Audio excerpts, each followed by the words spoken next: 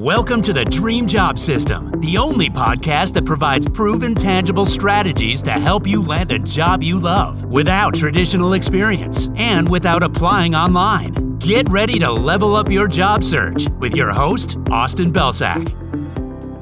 Hey everyone, welcome to another episode of the Dream Job System podcast. I'm your host, Austin Belsak, and today I'm going to teach you how to level up your resume using something I call a highlight reel.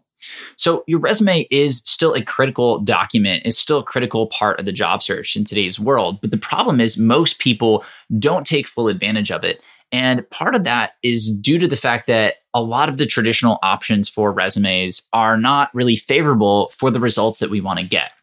So I've said this before and I'll say it again, but the job search process is a sales process. You are the product and you are selling yourself. So things like your resume, things like your LinkedIn profile, things like your cover letter, those are essentially marketing documents. They're pieces of marketing collateral that are aimed at touting the value of you.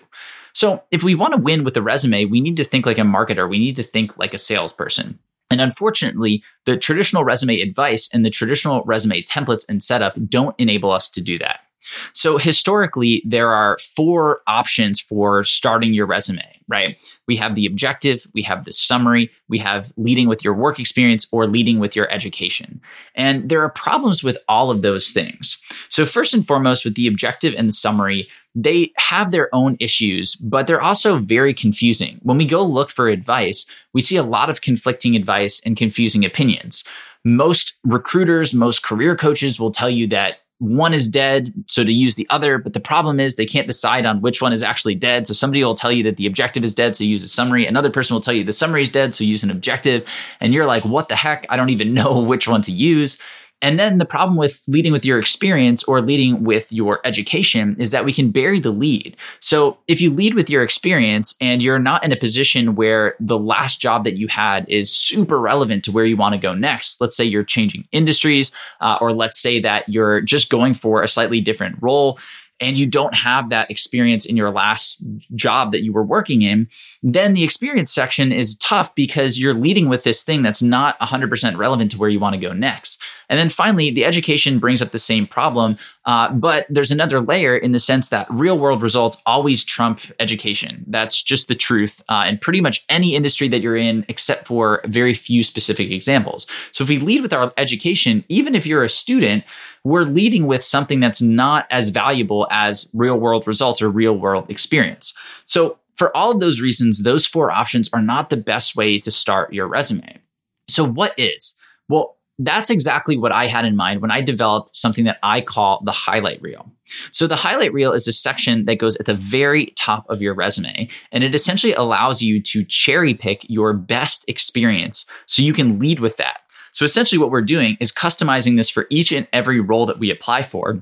And we're able, because this section is totally custom, we're able to cherry pick the best and most relevant experience so the reader can see that right up front. So what does a highlight reel look like and how do we break it down? So first and foremost, we have the name of the section. And typically what I want to do here is title it using something that bridges my experience to the job that I'm targeting. So let's say that I'm targeting an account executive role, which is in most cases a sales type role. I might put at the very top of my highlight reel, sales summary or account executive summary, something along those lines that basically implies that this summary is basically going to encapsulate or include everything that has to do with this industry, this area that's relevant to this role. So that's the first thing I'm going to do. Next, I'm going to have 3 to 5 bullets in my objective section, and I'm going to craft these in a specific way. So the first bullet I'm going to have is basically going to be a summary of my career. So I'm going to lead with the job titles that I've had or the areas that I've worked in. Next, I'm going to talk about the number of years of experience that I have. And then I'm going to speak to what I have experience in. So I'm going to share a little bit of a pitch that hopefully includes some measurable metrics or some social proof. So an example of this might be Director of Partner Development with 7+ years experience managing multi-million-dollar partnerships with brands like Nike, Under Armour, and Models. So you can see there, I talk to exactly what I've done in the past. I'm a director of partner development. Then I share how many years of experience I have. I have 7+ years of experience in this case. So I automatically qualify myself for roles here. And then I have my pitch. So when somebody asks me, what do I do? How do I help companies? Well, I manage multi-million-dollar partnerships with brands like Nike, Under Armour, and Modell's. So right off the bat, people know exactly who I am, what I've done, and the specific results that I can drive. Next, I'm going to have 2 to 3 case study bullets here. And case study bullets are essentially supporting evidence for that career summary bullet. So if I tell you I manage multi-million-dollar partnerships for awesome brands, let me give you an example of one of those partnerships. So I might say something like, drove $7 million in incremental revenue via consultative selling and upsells, 117% to quota, won Rising Star Sales Award. So what I'm telling you in this case is that in this specific instance, I drove $7 million in incremental revenue via consultative selling and upsells, which are likely keywords for this specific role that I'm going for. Then I tell people that this was 117% to quota. So I actually beat my quota by 17%. And I won the Rising Star Sales Award at the same time. So I'm packing a lot of information in here, but I'm basically providing more detail about a specific instance, about a specific win that supports that career summary bullet. So I want to have around 2 to 3 of these case study bullets. And that brings us to anywhere from 3 to 4 bullets total for the highlight reel.